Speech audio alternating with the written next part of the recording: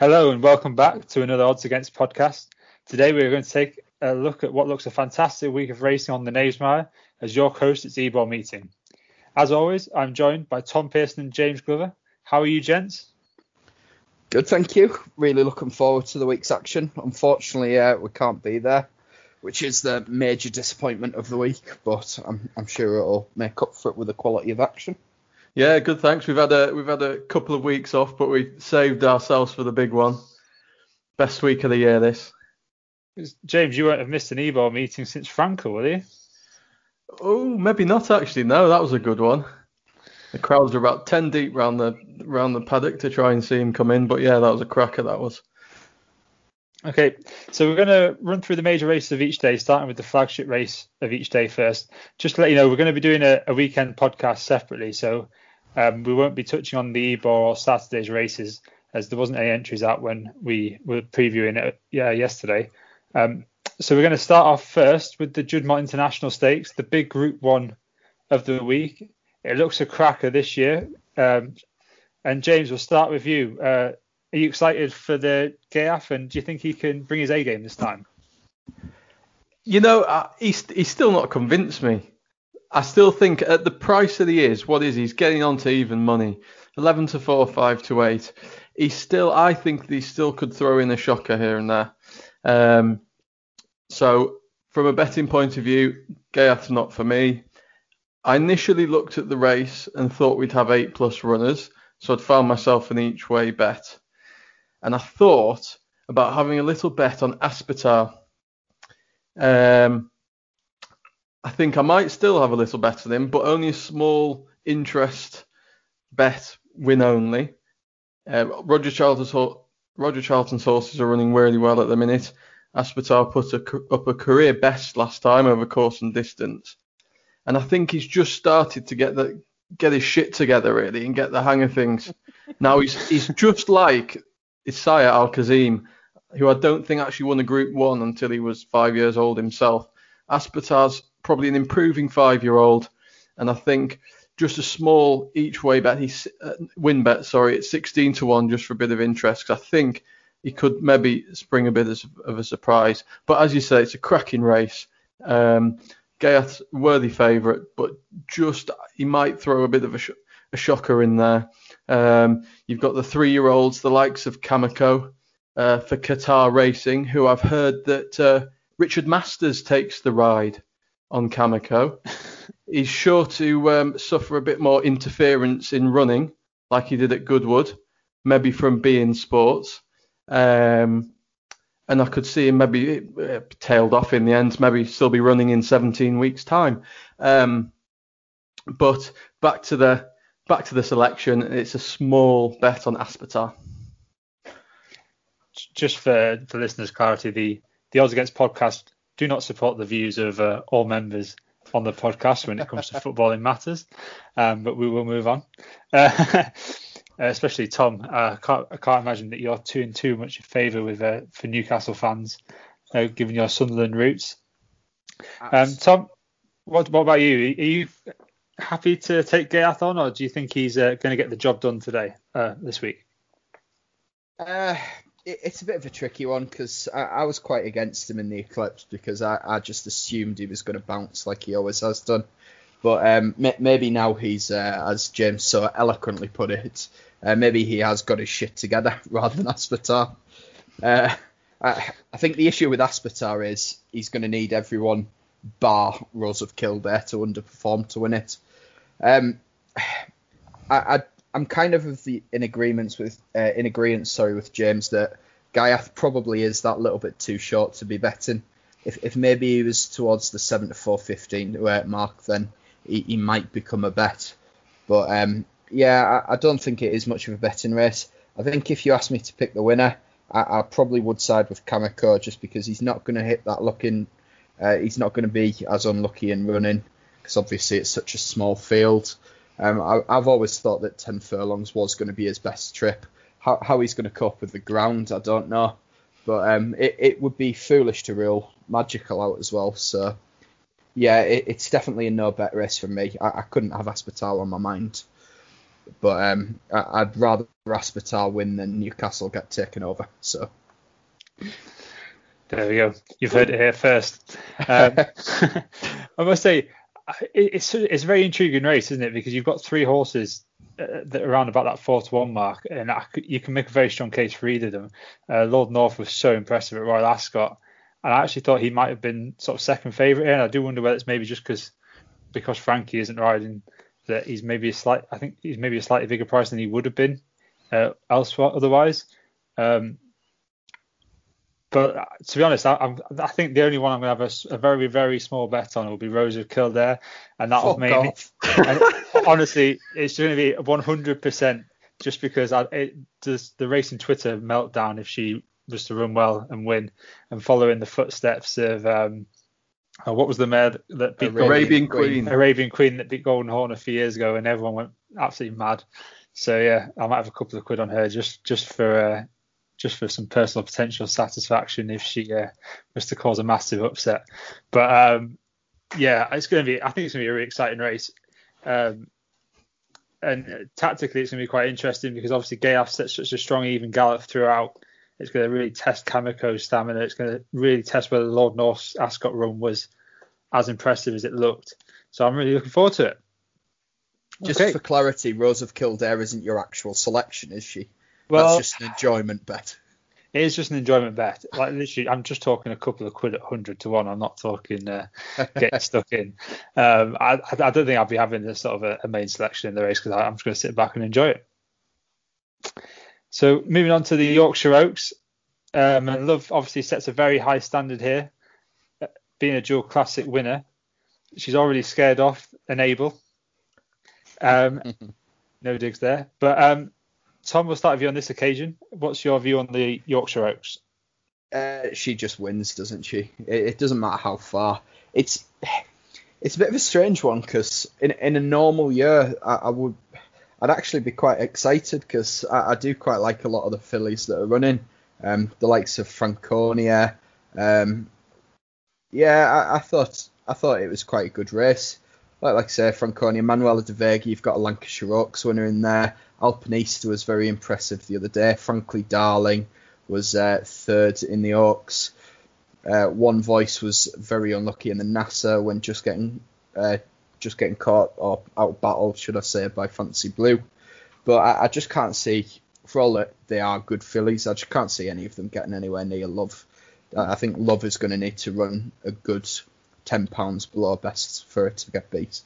I just think at 4-9, that's almost a good price. I mean, I'd never back anything at 4-9, but if you are in that way inclined, you like your Ackers, I think she'd be a good boost for them. James, do you share Tom's opinion on Love being a certainty here? Kind of. My only sort of question is that she's not going to be 100% here, is she? Because it's well known that Aidan O'Brien likes to sort of give them a rest after their classic races and then sort of slowly bring them back for an autumn campaign. So a main target is going to be the Arc. She's not going to be 100%. So that might be my only slight worry. The one that I do fancy for a bit of a reverse forecast is One Voice. I thought she was really, really good in the Nassau. She got stuck in a bit of a pocket a long way there. And then when she got out, she really stuck it up to Fancy Blue. I think it's a really nice horse. They pulled well clear of Nazif, who's useful. The step up a further 2 furlongs will suit. So I don't think it's as easy as you think. So I'd go for a reverse forecast, Love and One Voice. Very interesting. And that kind of brings me on to what I was going to mention about the race is that it's just worth noting that there has been quite a few upsets in recent years. And so obviously recently favourites have done quite well, but that's mainly due to Enable. She's won 2 of the last 3 as favourite. But before that, the likes of Found, Covert Love, Tagruda at 1-4 in 2014 and the Fugue in 2012 were all turned over as very short price favourites in this race. So it has caused a number of fairly high profile upsets. So like you, James, I actually quite like One Voice as well. So I was thinking about backing her each way as well as an improving filly. Was Found actually favourite? I seem to recall they really got stuck into 7th heaven that day. Or was it just that they went off a similar price? Found was favourite, yeah. Okay. I'm not sure what the differential was, but yeah, she was beaten favourite in the race. I just remember backing her and remember the drift and thinking, oh, well, at least I know before the off that my money's done. I think the one that stands out is obviously Tugaruda at 1-4 was the big shot. Yeah, Tapestry. Tapestry, yeah. So I did wonder whether we might have a similar situation here, but I mean, on all known form, Love does set a very high standards, doesn't she? So, but I'm not an odds-on better myself, so I'll go for one voice each way. Is there anything else anyone wants to add to the Yorkshire Oaks? No, not really. No. Okay, so we're going to move on to the Nunthorpe. Slightly disappointing at this early stage. There's only 9 entries now for the race, with Golden Pal having come out today. Tom, have you got any strong thoughts on the Nunthorpe? There's a couple in here that I know you've liked in the past for the race at York. No, again, it was just really difficult to see Batash being beat. I think it's not as clear cut as Love. If you said, oh, look, which of the two are you going to call your banker? I think Love is a lot clearer because you've got the likes of Batash. Batash isn't going to beat Batash. He could do. He could do. Well, yeah, actually, he is the best chance of beating Batash.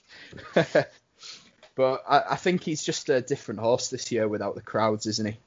I think a lot of people are saying, oh, he settles a lot better. But yeah, I think the fact that all of his races have been behind closed doors, there's literally limited. There's not even any dogs that can work him up at the start this year. So yeah, it'd be interesting to see how Art Power gets on because he is still really unexposed. And he's obviously not really been challenged at the top level. He gave Milile a good beating, and I know she was really disappointing last time, but she did boost the form the time before that. Sorry, I wouldn't be looking to have a bet because I do think that Batash will win. But what I will say is it's just really good to see the North being properly represented in one of these big Group 1s. You've got Art Power for Tim Easterby, K. Morrow for Michael Dodds, and Moskill for James Bethel. So it's not, I think it's just really good to see those trainers being represented at the top level in what is actually a proper Group 1. None of these Mickey Mouse Group 1s like the Tattersalls Gold Cup or anything like that. Which is a very unnecessary dig, I'm aware. But I was going to say that's just come out completely out of nowhere. But I like it. James, have you got any more shit that you want to throw the Tattersalls Gold Cup way before you the Nunthorpe? No, we'll stick to the Nunthorpe. I think it's this consistency thing, a bit like how we touched on with Gaya, but I think Batash is more consistent now. Everyone thought, oh, he doesn't suit York, this and that, but last year in the Nunthorpe, didn't he beat Deja's track record? And he was absolutely spectacular when you're watching up from the Nunthorpe suite up there. That was such a good performance. However, he's 2's on, so we're going to find something to beat him. And I think we might have mentioned this horse on every single podcast that we've done so far, and you can guess it. It's Moss Gill. I think at 25-1, maybe even get bigger on the day. I'm not sure. He's worth an each way shout. This course and distance form over the sprint trip at York is key. Loads and loads of horses that can go from handicaps to group races at York. You've got the likes of, was it Hamish McGonigal about how many years ago? Was it 6 years ago? Won the Symphony Stakes over 5, and then maybe a year later placed in the Nunthorpe at 66-1. So this course and distance form is absolutely key. I think Moss Gill's are worth an each way bet at 25s in case Batash does beat Batash. And along them lines, of course, certain Alpha Delfini worked his way up from handicap company to winning the race a couple of years ago at a big price. So I like that. I like that way of thinking. To me, I think I'm going to chance Art Power. I know he's obviously second favourite, but he's gone from strength to strength, and to me, I think he just looked at the real deal. There's been a little bit of rain about, so the ground's not going to be too quick for him. Because I think if it had been proper quick ground over 5 furlongs at York, I think that maybe would have counted against him, but it doesn't look like it's going to be that. And if it does get sort of proper soft, which I don't think it will do, but he's already shown that he can handle a bit of easing the ground, being by Dark Angel. And like you said, James, I would not rule anyone out if they fancy him, maybe a couple of quid each way on Moskill or Kayamoro. Obviously, Kayamoro, Michael Dawes has got an excellent record with his fillies in the race. Maybe I think it maybe would be a bit of a step too far from her, but she's always been very highly regarded. But Moskill each way, he does make a bit of appeal to me as well. So I think you could be onto one there, James.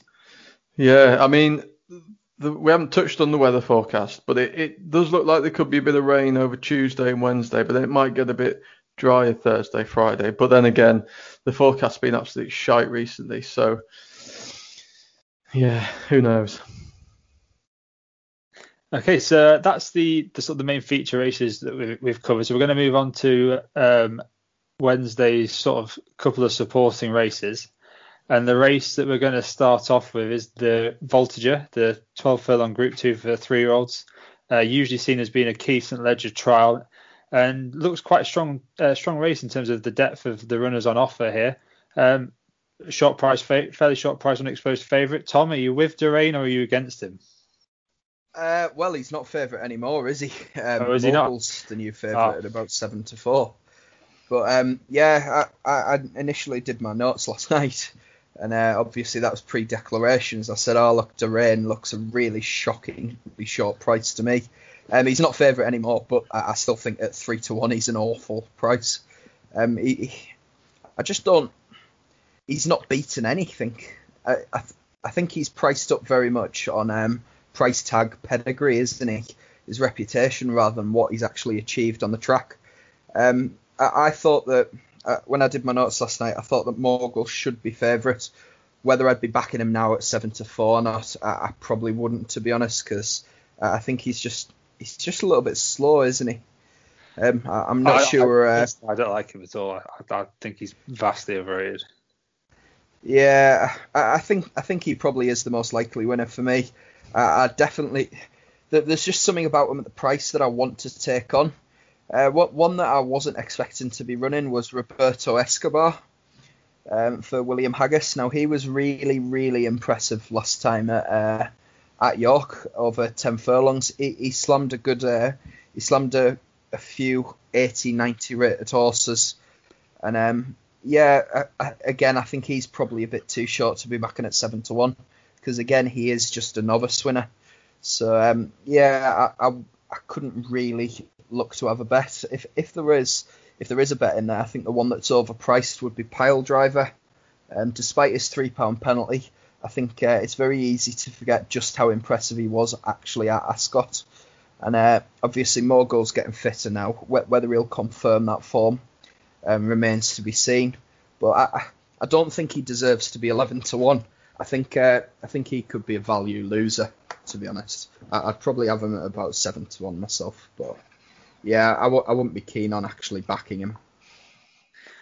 James, are you keen to take Mogul and Durain on? Durain, yes. Not keen to take Mogul on. He should win. He's just physically a completely different horse to what he was at the start of the season. He's found that personal trainer that Tom said he was after. He's lost all that weight. Looks completely different now. Bit like his brother Japan. And I think he'll just go on from here. I don't think it's the best field in the world, really. But it's not a betting race for me. But I do think Mogul will win. Okay. Mogul to me just looks so slow. Like I know he won at Goodwood the other day, but it didn't give me any tingles anyway. Put it that way. Do any of these horses look quick to you though? Well, the two I like are actually the two that sort of Tom's already mentioned as well. Which are Roberto Escobar. He's only had the 2 runs, and he's obviously stepping up from 10 to 12 furlongs.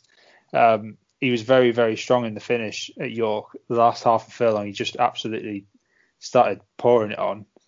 So I think up to 12 furlongs he's interesting, but he has shortened up slightly since declarations. He's now 7-1, as Tom said. I thought he might have been more of a sort of 9-1, 10-1 sort of price initially. the main issue I've got with Durain is it's not even just the fact that he's not really beaten very much. He's raced very keenly and he's stepping up in trip. And I don't think he's guaranteed to settle well enough to see it out. I don't think in this better company.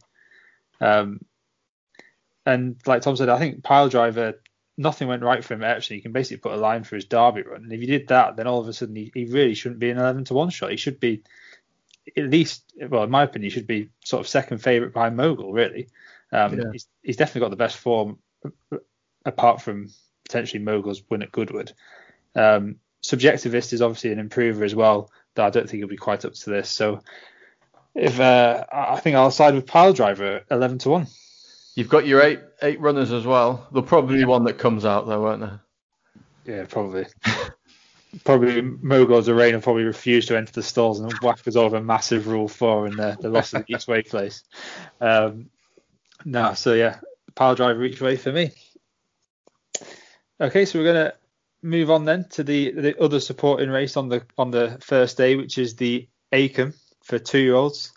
Been a bit hit and miss with some of the winners in this recently. Some of them have gone on, some of them not so much. James, we'll start with you this time. Is there anything that's taken your fancy in the Acomb Stakes? Well, I'm actually really interested in one here because I thought he was going to go to the Convivial Maiden, and that's Spycatcher for Carl Burke. He's the outsider of the field. If you watch his debut at Redcar, he basically lost his chance at the start, nearly unseated Ben Curtis coming out of the stalls. And then he travelled nicely through the race to there, and then finished fourth in the end. These front four in the field finished well clear of the fifth, and the other three in that front four were prominently racing throughout. So I think it was quite a big effort from Spycatcher to finish so close to the winners there. And the fact that he's going for this rather than the Convivial Maiden says that I think a lot of him. He was only 11-2 on debut, and there was some quite big yards represented in that Redcar race. The winner was Dascombe horse, was a Fahey horse in the top four, a Haggis horse. So I think if you watch that Redcar race, he lost it all completely at the start. Did well to make up the ground and finish so close. So again, you've got your 8 runners, and you might get bigger on the day. What is he? He's 28-1. I quite like him each way. The only other one I thought was a big price is Praise of Shadows from Marco Botti. That horse sort of missed the kick at Chester a little bit, but soon got to within the leaders, powered on clear, absolutely blitzed them. He's by Exceeding Excel though, so you'd thought when he kicked quick ground, he got Chester. He's interesting as well, and quite a big price at 12s you can get. So a couple there at the bigger prices took my eye. I like your pick on Spycatcher there. It's interesting that they're willing to run a maiden, obviously in a group race, when they did have that very valuable maiden they could have gone for. So it's definitely a good shout there. Tom, is there anything catching your eye in the Acomb? If I'm being honest, no. I kind of am keen on one, and that's Titan Rock for John Quinn. There are 2 major concerns with Titan Rock, though. Number one is that the John Quinn yard haven't had a winner in God knows how long. It feels like forever. I know that because I've backed a couple of them. The second would be that after the race, it was either John or Sean Quinn, I can't remember which one.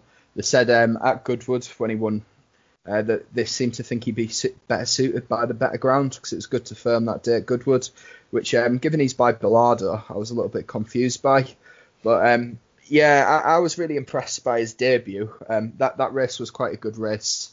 A lot of the time gurus said that race that he was 4th on debut at Haydock was quite good. And he settled well off the pace and made good late headway without ever really challenging the leaders. I think that the experience did him the world of good, and I think that was quite a good Goodwood maiden, and it usually is. And obviously for John Quinn to send a novice down to Goodwood would suggest that he is quite good. But Bilardo's obviously proven to be quite a good first season sire as well. I think his progeny are about 25% this year, and that's just all runs rather than 25% runners to winners ratio. I think it's 25% runners to runs ratio. I could be wrong. Don't quote me on that. But that is quite impressive. And obviously, that's a really good start. I think this is a really weak race. I'd have to take Cloudbridge on. I could not be backing a Leicester winner for a group race at York. I just couldn't do it at 13-8. I thought Darvell was probably going to be the best horse in the race, but I thought he maybe had a bit more of a sprinting pedigree rather than a 7 furlong horse. So at 11-1, despite I'm gonna hope that I know better than John or Sean Quinn, and hope that Titan Rock will go on the ground if it does turn soft at about 11-1. I can answer your query about the ground there, Tom, for you, and why the confusion, if you'd like me to. Yes. Trainers often talk shite. Yes, of course. Especially when it comes to ground. Yeah. Just ground, fucking everything. What's a time guru as well? You are. What's a time guru? Is he just one of those greasy nerds who sits in the bedroom all day, fucking on the exchange in the pants? I'm not gonna lie, those greasy nerds, as you called them, are far more successful at betting than any of us. Well, so yeah. If that's the way you want to play it, then yes. But I would love to be one of those greasy nerds sat in the bedroom making as much money as they do. Again, another strong. Sitting is the only thing they're going to do in the bedroom. I think we just need to move on. Yeah, I was going to say, you're going to get us in trouble there, James. Right. Well, more importantly, I've been trying to learn a bit more about timings and sectionals while I've been working from home. So there's a surprise. I've been doing mine on the couch, so that's okay. Right. Yeah. Right. I'm going to move on to my selection for the race. Oh yeah. Just before we get ourselves into any further trouble, frankly. Similar to you guys, I was quite keen to take Cloudbridge on, just more just due to his pedigree. He's very American bred. I just don't particularly like American runners on turf in the UK. I often think that, especially when they run on quick ground, they can often put up a really impressive performance and then not really follow it up again. So I'd be quite happy to take him on. And the one that I actually quite liked was Gear Up, but his price has absolutely collapsed since the entries have shored up. I think everything has, though, hasn't it? Yeah. It's just because Fev Rover was about 9-4, 5-2. Okay, so yeah, I suppose, yeah. He's only about 5-1, so I'm not as keen, but I think he probably still would be my selection. He won a course and distance novice race. It's only a novice auction race, which they can be slightly weaker, but I thought what was quite interesting is that given that the odds horses and 2-year-old novices usually go off very short price, he went up 12-1.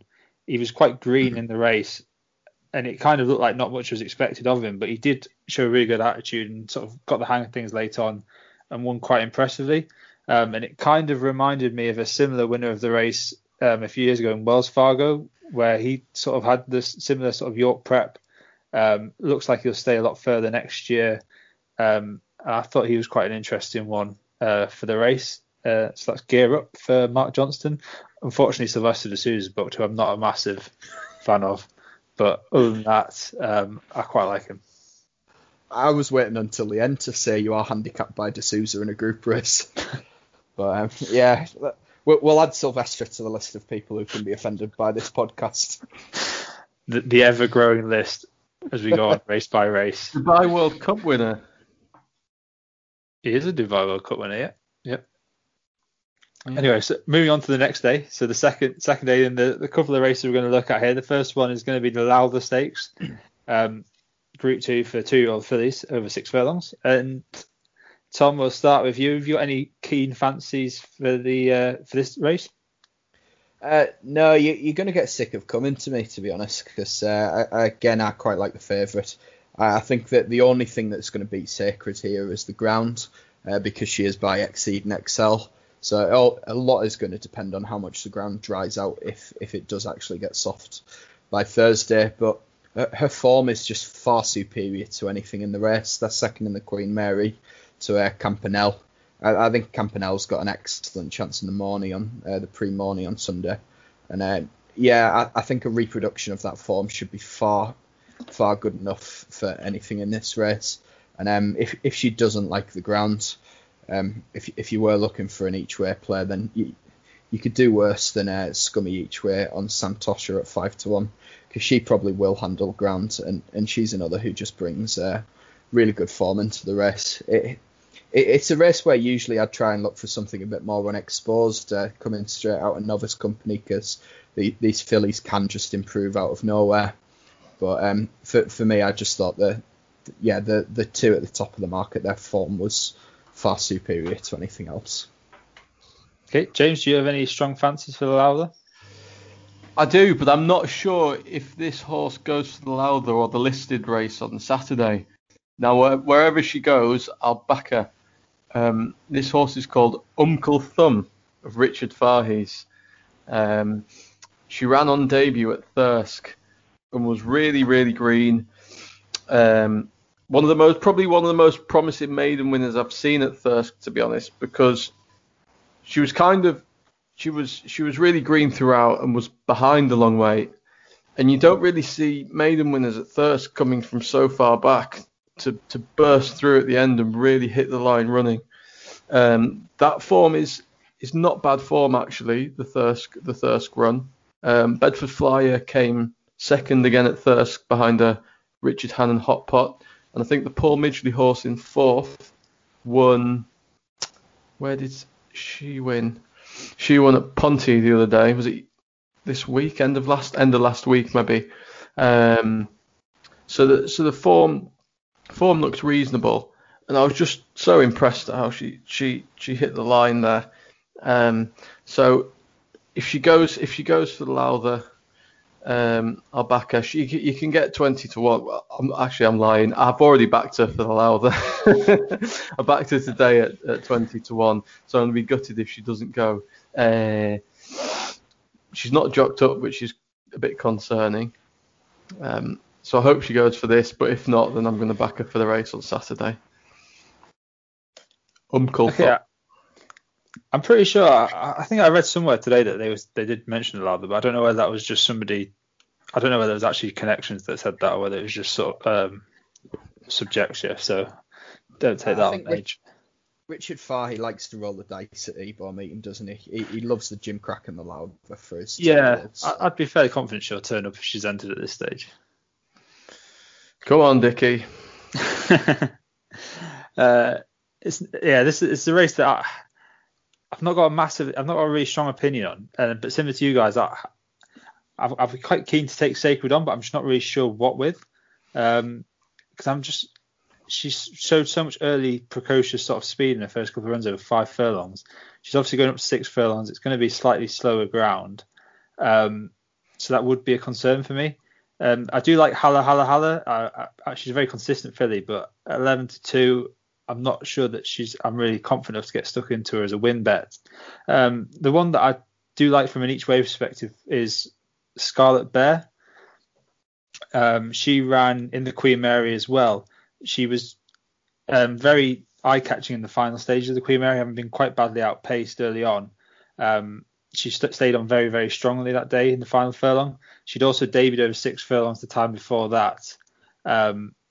So I'd be very confident the step back to 6 furlongs today will suit her quite well.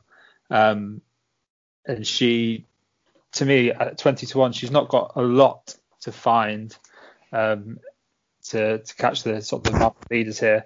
And yeah, I thought she's worth chancing her from an each way perspective. So we're going to move on to the sales race. And last year we saw an absolute freak performance. I suspect we're not going to see one quite like that this year.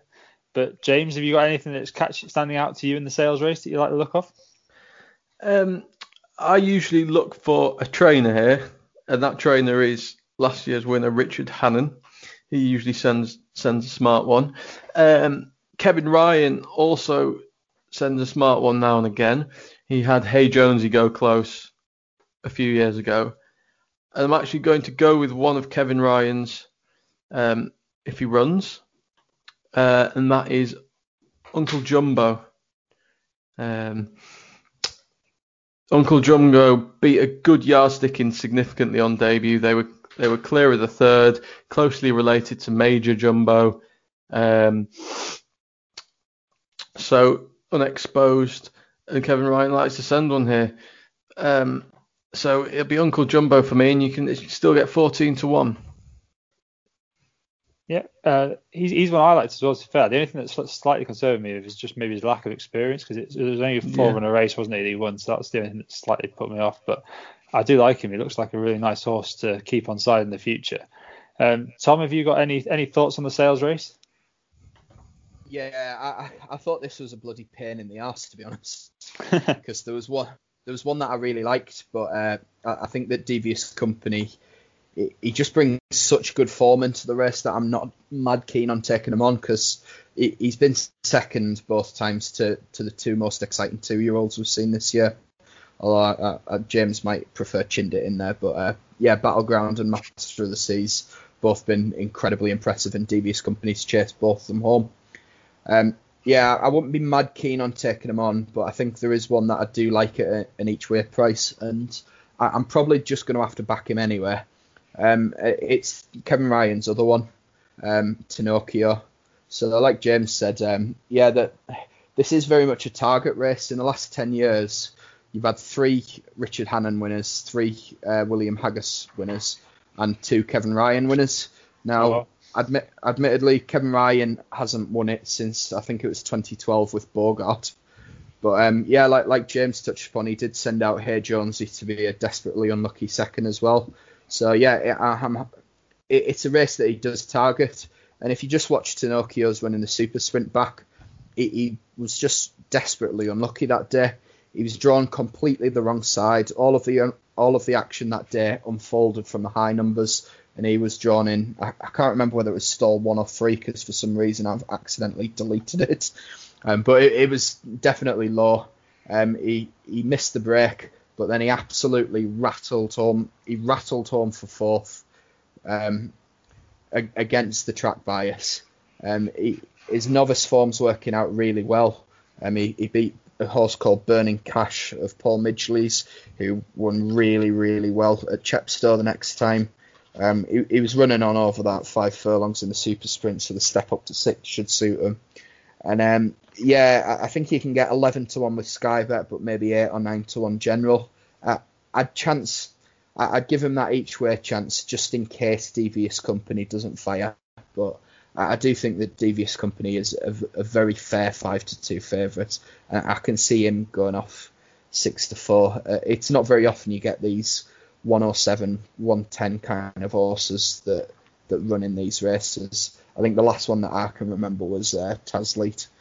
And Tasleet duly did the business. But I suppose you've got most of the things that can beat him in here are going to be your luck in running. So whether you want to take 5-2 or whether you'd rather take the each way choice, I'd go for the each way personally. I'm hoping you might get bigger on the day, because obviously anti-post markets are not the strongest. You do tend to get you'll definitely get 4 or 5 places on the day, so I'd much rather wait and maybe take a smaller price on the day for the extra places. But if Pinocchio touches 10s, I think that's a really good each way bet. Okay. I think I was sort of looking down the each way angle, because especially in these sort of sales races, they do occasionally throw up sort of funny results, and horses that look well in sometimes do seem to underperform for no real reason. So there's actually 3 that I picked out originally that I like the look of, but one of them, Line of Departure, has actually been entered in the nursery on the first day, so I suspect he's going to be going there and not here. So I'll put a line through him. So the 2 that I'm actually going to go for each way, one of them I was very confident on here for a good race a few weeks ago, and he did not run very well, and that was Kraken Power. But he really impressed me on his first 2 starts, and I mean, he ran an absolute shocker at Newbury. Like that, it was a poor run. But then at Goodwood last time, he got so much interference all the way through the race. He almost got put through the rail twice in running. And I just put a line for it completely. And I still think he's a really nice horse. I think a strong run 6 furlongs where hopefully he'll get a bit of cover. He's going to be a big price. You're probably going to get the extra places. And I think he's a nice horse, and I'd want to keep him on side. And the other one that I actually really liked, I was quite surprised at the sort of price he was. I thought he might be a bit shorter. Was a horse called Après Dark. for Marco Botti. He was quite green on his debut, but he showed a fair bit of ability to win at Newmarket over 6 furlongs. And I do think that the yards horses tend to be fairly smart when they win on debut. He's not exactly a trainer known for having them proper revved up beforehand. He went to Wolverhampton. He was carrying a slight penalty because he had the £5 claimer on, but he was given far too much to do. He was held up and he just got nowhere near involved in the race. He stayed on at the end. The winner that day, despite it being at Wolverhampton, is actually entered in the Grimcrack, so they obviously think the winner's fairly useful. So it may not have been too bad a run in hindsight, and I think he's one that I'd like to keep on side as well at a big price. That's a Kraken Power and Après Dark for me. Okay, so moving on to the Friday and the couple of supporting races here. The first one that we're going to look at is the Lonsdale. A race that I was initially convinced was going to be really difficult to look at because I thought nearly every single horse here would be entered in the Ebor. Turns out they're not. So I look like a bit of an idiot now thinking that. But to start with you, James, this time, have you got any strong views on the Lonsdale? No, won't be having a bet. If you force me to, be Naif Road, 2 miles on good ground's what he wants. That run last time, getting to a length of Stradivarius, is probably better than anything else in the field could achieve. So be Naif Road for me. Okay, James, sorry, Tom, do you agree with James there? I kind of do. I think he probably is the best horse in the race, but I think there's a possibility that he's just having a bit too tough a season, maybe. So at the Johnston prices, having too tough a season. Well, yeah, he has had a couple of tough races by now, hasn't he? I think a lot of it is going to depend whether the ground dries out by the weekend, because I'd fancy NBH to see off Naif Road if she runs. Whether she does run or not is a different matter. She's priced up as if she will run. But it's not a race I'd look to get involved in at this moment in time. The one that I do think will run well, but is almost certainly in the wrong race for me, is Eagles by Day. I know he's rated, I think it's 111, but I'm really shocked he isn't in the Ebor. I think he looked tailor-made for the Ebor. But yeah, without Stradivarius, this race is just... I say it's disappointing. There's an argument that actually most of the best stays in the country are actually in the race, bar Stradivarius. But I suppose that's probably more an indictment of the current crop of stays more than anything else. So yeah, it'd be a no-bet race for me, even on the day. But if it does turn up good ground, I'd fancy NBH to get the job done. I think you'd be a touch harsh on the race, because you've got to bear in mind it's only a Group 2, isn't it? So you're looking at the contenders. I think they're fairly solid Group 2 kind of horses that are turning up here. Like you though, I honestly thought Eagles by Day was going to go for the Ebor, especially given how high you have to be rated to get in the race these days. I thought it would play to his strength very strongly. I still fancy him to run a good race here, but the one I'm sort of siding with is going to be Dashing Willoughby for Andrew Balding. He's been, for me, surprisingly lightly raced. I thought he would have probably turned up to a few more of these sort of cup races by now. He's only ran twice at Newmarket over 1.5 miles, and then at Sandown where he saw Spanish Mission. That looks a fairly sort of tidy race for a Group 3. He's very unexposed at staying trips. He's obviously won both his starts this year, and I think he could be the one to take advantage if a horse like Naif Road does have a slightly flat run, which you wouldn't be surprised by. At some point, he's probably going to have a flat run, given that he does wear his heart on his sleeve every time, and he has had them big battles against Stradivarius the last twice. So yeah, about 4-1. I think especially given that MB has a potentially doubtful runner, I'd be quite keen on Dashing Willoughby. Okay, so we're going to move on to the final race that we're going to preview, which is on the Friday as well, which is the Gimcrack. Again, another really quality contest for juveniles. And Tom, is there anything that's taking your fancy in the Gimcrack? I was hoping you wouldn't come to me first. I think that with the exception of the Juddmonte, this has got the potential to be the race of the week for me, because there's so many really smart looking horses. At the top of the market, you've got Supremacy and Tactical. Now it looks as if Supremacy is actually coming here rather than the Morny. Clive Cox seemed to indicate that Nando Parado would take in the Morny, and he said they wouldn't both go for the Morny. So that looks like Supremacy will be coming here carrying a £3 penalty. He was awesome at Goodwood. The time was fantastic. It's not very often you see a sprinting 2-year-old get an official rating of 115, which that was really impressive. The one I would say, Tactical, he probably is going to the Morny, so I wouldn't be looking at him. But even then, you've got quite a few really impressive novice victors. The one that I was most impressed by was Rhythm Master for a friend of ITV, John Dance. However, it looks as if I think the Morny is under consideration for him as well. But I'd really want to see the declarations and the prices on the day before backing anything, because even then you've got Minzal and Devil Wala. They both put up really good performances, really good speed figures for those geeks in the bedroom or whatever it was that James said. Time gurus.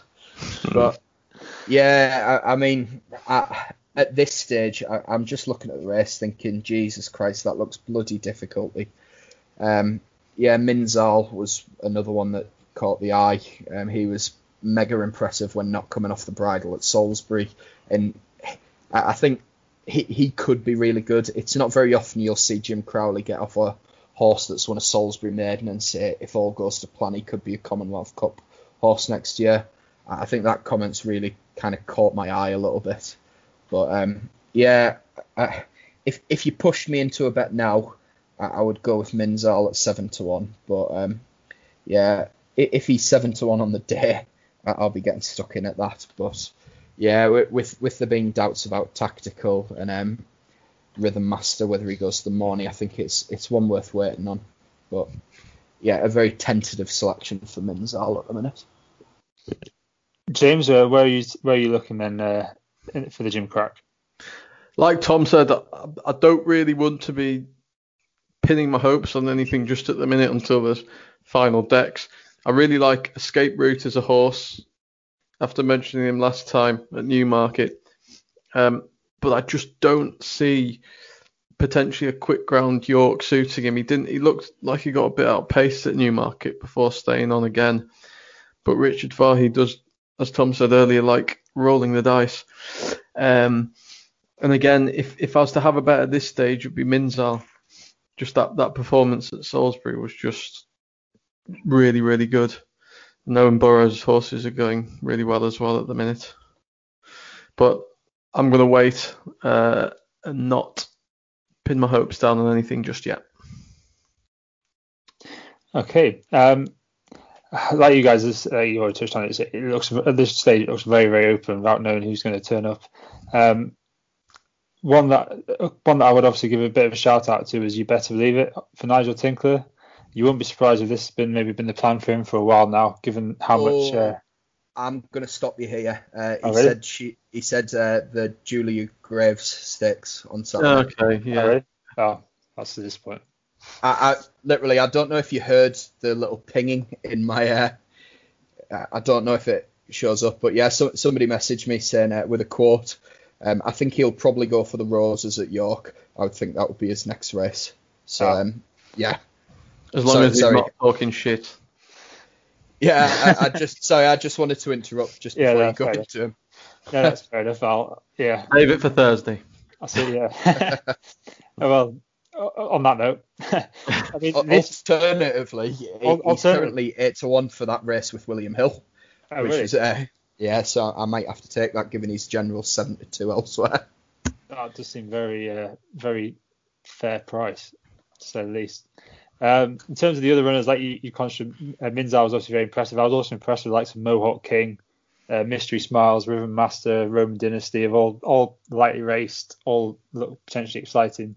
So I'm just going to, similar to you guys, I'll probably wait till the day, see who's actually going to turn up, what the ground's going to be like, and take a view then. Okay, so we've covered all the races that we're going to preview. So we're going to come on to sort of any other business throughout the week, because obviously there's plenty of other handicaps, and that I'm sure the guys have maybe got a selection or two for. So Tom, we'll start with you. Is there anything in the handicaps that's taken your fancy? When you say selection or two, you've basically handed over to me for a good 10 minutes here. Because I've got quite a few. I think most of my fancies were actually in the handicaps. So I'll start with the first race then. So the first race, the Sky Betting Symphony Group handicap. Shall we do them day by day? Yeah, well, why not? So Yeah. I've got two on the first day then. So okay. I think a lot of you might follow me on Twitter by now, so you'll have already seen. But I quite like a plum for the Sky Betting Symphony Group handicap. So he's back down to a mark of 93, which is a mark that he was second, a neck second to Tinto at Ascot. And Tinto's improved a good £15 on the back of that run, so that form looks quite good. He's ran some solid races this year, first up at Newmarket and then two good races at Ascot. He's not been beaten far at all in any of those races, but he's just came down the handicap pound by pound. Looking at the weather forecast, he's very much he very much thrives in a softish ground. I don't think he needs absolutely bottomless ground, but anything softish is ideal for him. So the weather forecasts should be ideal for him. He's well handicapped. He's ran really well over 5 furlongs and 6 furlongs at Ascot, so I can see this 5.5 rapid pace suiting him down to the ground. Obviously, we know that William Haggas really likes his winners at York, and they've booked Tom Marquand, so he should be well positioned. He's still available at 16s now. Given the prices that he's gone off this season, I think he's went off 4-1, 4-1 and 7-1 for some decent handicaps. So I can't see 16s lasting all that long. So yeah, I took that. You're probably going to get bigger places now, but when the rain starts to come, I can see him being really well backed. And the other one on Wednesday then is in the 2 mile handicap, the last ITV race, and the price is a little bit all over at the minute, but you can get, my odds checker isn't working for the Wednesday for some reason, but last time I checked you could get 25-1 5 places about Blakeney Point in the 2 mile race. Now this race last year, if you just watch it back and watch it just from turn in for home, he hits the front about 2.5 furlongs out, and if you just paused it when he hit the front, you would not believe that he managed to come 10th. How he managed to do that is beyond me, because he looked like he was going to be the winner, but he just kind of hung across the track and then just faded quite tamely. He's won over 2 miles quite a few times, so he definitely stays the trip. He just obviously didn't fancy it that day. Obviously just hit the front too soon as well, although the second that day, Rare Groove, to be fair to him, battled back really well. But he's came down quite a few pounds in the handicap. He's down to a mark of 94 now. And at his peak, he was winning listed races. He was rated nearly 110. So he's very well handicapped. He's moved to Donald McCain since. He's only had 2 runs for Donald, both over hurdles. He completely bombed out on his hurdles debut, but they gave him a wind up and gave him some time off. And then I can't believe I'm backing a horse on the back of a banger novice hurdle for a big handicap at the Ebor meeting. But he was absolutely punted off the boards that day at Banger. I think he opened up about 7-1. He went off even money, and he just bolted up. It looked like the wind up had really improved him, and by all accounts they knew that the wind up had improved him. Now obviously that's a Banger novice hurdle at this time of year isn't going to be the strongest of races, you'd think. But if the wind up brings out about some improvement, I think he's really well handicapped. He's £5 lower than he was this race last year. I'd give him a chance at a really big price each way. Yeah, and just looking back, for all that he did finish 10th, he was only beaten 5 lengths. It wasn't like he was beaten an insurmountable distance. So yeah, that's a very interesting point. Definitely one to put in the notebook for the handicap there. Have you got any other selections for the first day? No, just those 2 for me. Okay, James, what about yourself? Have you got any other selections you want to touch on for the first day? just one on the Wednesday, the first race, the Sky Bet and Symphony Group Handicap. I'm going to go for Hyperfocus, Tim Easterby and David Allen. This horse likes soft ground and usually does most of his running over 6 furlongs. However, this is a slightly extended 5 furlongs, and the way he races, he's not short for a bit of toe. At York last October on soft ground, he was a next second to Gulliver of £6 higher. Tom's mentioned that great race a couple of weeks back. £6 lower than that day. David Allen has chosen to ride I assume he's chosen to ride Hyperfocus as opposed to last year's Numthorpe 5th Copper Knight. And he's drawn in stall 7. Now, I tend to prefer the lower draws on these 5 furlong sprints at York, especially when the ground's soft. So I could see him shooting straight out of 7 on that far side, handy all the way, and just completely galloping them into the ground and winning. Now, he's 25-1 with Coral at the minute. I think that's well worth a bet. So Hyperfocus is my only other one for Wednesday. Okay, I don't actually have any for Wednesday. I've got a couple for Thursday and Friday, but we'll move on to Thursday. Tom, have you got some selections for Thursday? I think you've got one in the big handicap. Yeah, I was going to let you go first, given that I just went first there. But yeah, I know that you like him as well. So do you want to take him or should I take him? Oh, I can go first if you'd like. Yeah, I was Sabuska, isn't it? We both think he still looks very progressive to me. I think 8 furlongs is going to be his ideal trip. He's obviously got strong form, winning at Royal Ascot, very narrow second in the Bunbury Cup over 7. And then at Goodwood last time, he just got absolutely no look at all in running. He basically finished on the bridle. He was only beaten a few lengths. And he's around about 7-8-1 sort of price. And I just think that he looks an absolute standout to me. And then just for me, and the other couple that I just want to touch on the Thursday is in the nursery race. I've not actually checked the price on these. These are just sort of ones that I think are potentially interesting. But New Mandate went off a very short price on his debut, and he's actually been fairly short price on both starts where he's shown promise. The winners of each of them races have ran well in the Group 3 on Saturday. So his opening mark of 81 looks potentially very fair. He's obviously been held in high regard. And also in the nursery, I thought Ross Collin looked pretty smart when he won it the third time of asking. Before that, he'd been running into some very good novice races as well. And he looked to have taken a real step forward last time. And I think, again, a mark of 85 for him seems fair. So they'd be 2 that I'd want to keep on side in the nursery. Okay, Tom, back to you. I just had the one that was Sabuska. I've not really got anything to add other than you said. I tipped him last night. I've had 2.5 points on him at 8-1.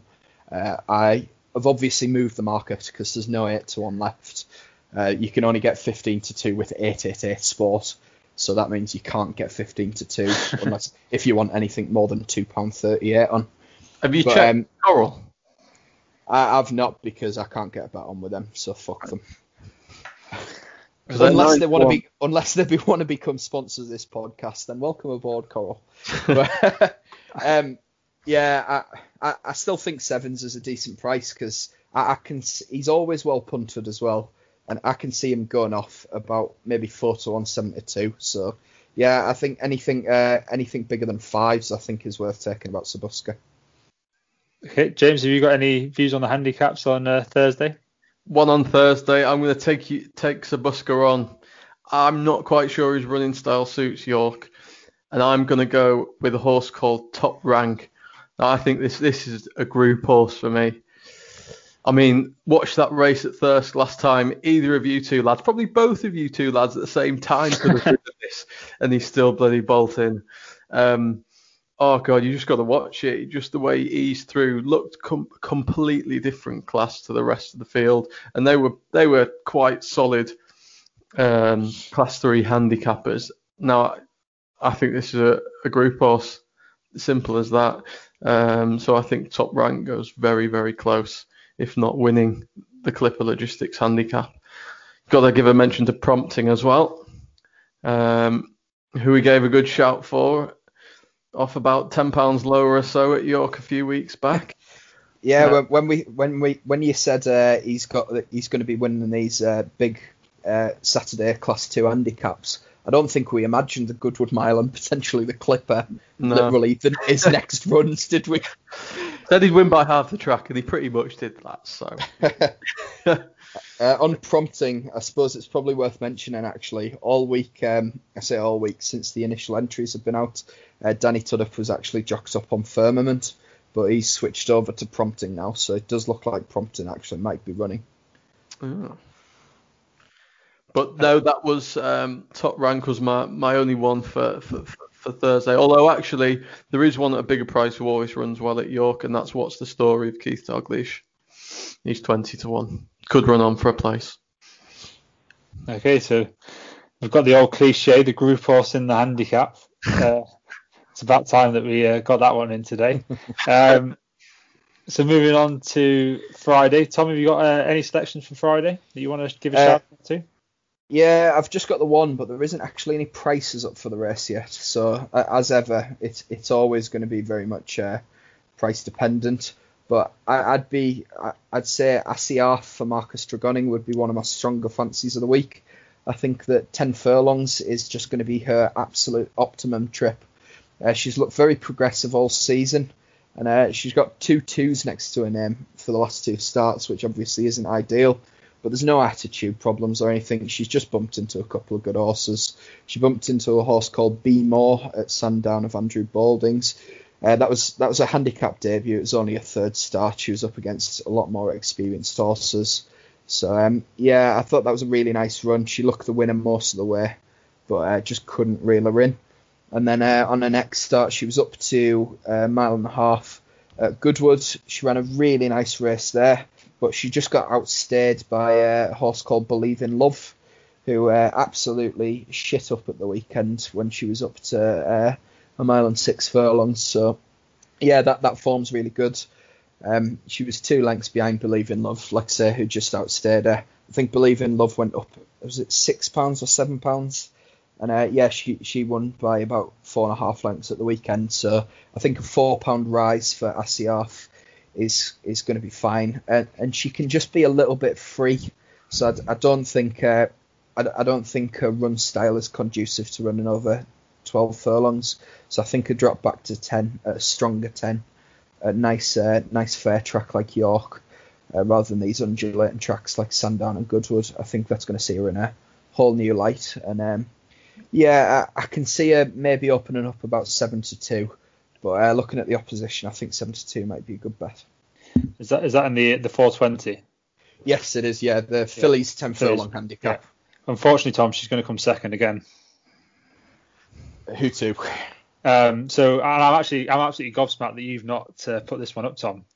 It's a filly called Sun Tide is entered in the race, and she's a C Uni half sister to Midday. It was obviously a high class 10 furlong filly back a couple of years ago. She's had 3 runs over a mile in novice company, stepping up to 10 furlongs on handicap debut off bottom weight for Rafe Beckett. I think she's going to take all the beating, Tom. I'm sorry. Yeah, but the issue is that she's going to be because Shemaid is. I'm not sure if she'll be an intended runner, given that Beckett Yard has Shemaid in there. With, she'd have to carry up. I think I think will she end up being a couple of pounds out of the handicap? I think, won't she? But I don't think that'll matter. She could have stones in hand. I think I think she could be a very smart type in time. There's just a couple of others that I just want to make a mention to on the Friday. In the 145, there's also called Make My Day. He's only up £6 for a course and distance win last time. It's probably a slightly better race, but he's a well-bred 4-year-old. He's very lightly raced, and I'd suspect that the £6 rise will not be sufficient to stop him here. And then that Make My Day's already been declared for the 2 mile handicap on Wednesday. Oh, has he? Oh, yeah. I'll scratch that then. I didn't realise he was actually. The 2 mile handicap was one of the races I didn't actually look at, to be fair. And then in the 3-year-old mile handicap on the Friday, there's a couple that I like the look of as well. One of them is Grove Ferry for Andrew Balding, who I think I gave a mention to when he ran it on his comeback run at Lingfield. The step up to a mile should suit. and I think he does have the profile of a horse that's going to win a smart handicap this season. And also in the race, there's a horse called Cold Front, who's a very well-bred, lightly race type for William Haggis, and he just looks to have the ideal sort of fit for this type of handicap. So I think he could potentially take a lot of beating in that. James, is there anything for you on Friday? There is one, but I messed up a bit, and I did have another one for Thursday, or maybe a couple to watch out for. So just to spin back to Thursday, I just thought it was worth pointing out the fillies handicap at the end over 7 furlongs. Last year's winner, Excellent Times, is back down just a pound above her last winning mark. She won last year BSP of 848, was it? Tom, you're the exchanges in your pants expert. What was it? I think it was around 630, 640, something like that. 630. So she's got Phil Dennis back on board, and it's down to a decent mark. And also in that, I've talked about this horse on the previous podcast, Dowoween of James Bethel's. She was stepped up to 10 furlongs last time, didn't really like that. Find an excellent looking horse in the award scheme. The saddle slipped that day. She's back down in trip. This is probably more appropriate. I think she'll go close as well. So where are we? Back to Friday. Just potentially one. It's not particularly strong, but I think it's quite a good price. The 145, like Matt mentioned, Glen Cadham Glory. I think this will have been the target all season for a big York handicap on Ebor week. And he's been nicely brought along without being sort of gone at too hard. And he's 25-1, sort of with about 4 firms there. So I'd probably have an each way bet on him. There we go. Nice bit of each way value to round the podcast off. So we're just going to do a team Trixie then. Best bet of the week for each person. James, do you want to go first? Not really. Oh God. Of the week, jeez. I really like Uncle Thumb, but I don't know if she's definitely going to go for the Lowther. Yeah, can we have confirmed runners, or at least ones without dual targets, please? Oh Christ! Someone else go first. Go on, Tom. You can go first then. I'll go Sabuska. Yeah, I thought you would do that. So that's a good solid selection. I like that. I better go for something on the Wednesday then. I will probably go. It's either Spycatcher or Hyperfocus. What do you think? Are you actually going to nap a horse that put an RPR of 70 on debut at 33-1, stepping up to a Group 3? I like that. Well, there's a reason it's entered. Carl Burke's nice, and he knows what he's doing. He knows the time of day. Oh God, this is a horrible decision. I am going to go. I'll go for Hyper. Oh, it's a nap though, isn't it? Can it be an each way, Trixie? Fuck me, Glover. I'm going out for food soon, mate. What? Can you go back to Matthew? Wow. And on that note, I was actually hoping you were going to take a little bit longer because I'm still also in the decision making myself. I think we should go each way. I think I'm quite keen to go for Après Dark in the sales race each way. Right, I'll go Hyperfocus each way then. Right, if this pays off, then there might not be any more podcasts because I think we'll all be going off to holiday somewhere nice for. Honestly, Glover, you take all this time thinking about your nap, but when the Premier League do it for a takeover bid, you're on Twitter telling people not to buy Tag Heuer watches. You've got to have morals somewhere, Tom. Where you draw that line is completely up to James. And I'll have 25-1 Coral, please. Hyperfocus. Not that shambles of an 11-1 with Betfair and Paddy Power. But yeah, I think there's such a price difference on him. Right, so just to clarify, so that's Sabuska, Après Dark, and Hyperfocus in a little each way Trixie. That's what we like to hear. Right, anyway, so that's it. So thank you very much for everyone that's listened all the way through. Hopefully we've provided you with a bit of entertainment, a little bit of offence to some people, but I'm sure people get over that quickly enough. And yeah, if you've got any feedback or anything that if you've enjoyed the pod and you'd like to subscribe to us on iTunes or subscribe to us on your podcast provider or give us any sort of retweets or on Twitter, it'd be greatly appreciated. So any feedback from Mr. Masters would be appreciated within 17 weeks as well. You might have to get Boris Johnson to write to him on your behalf, unfortunately, mate. I think he's busy with the schools.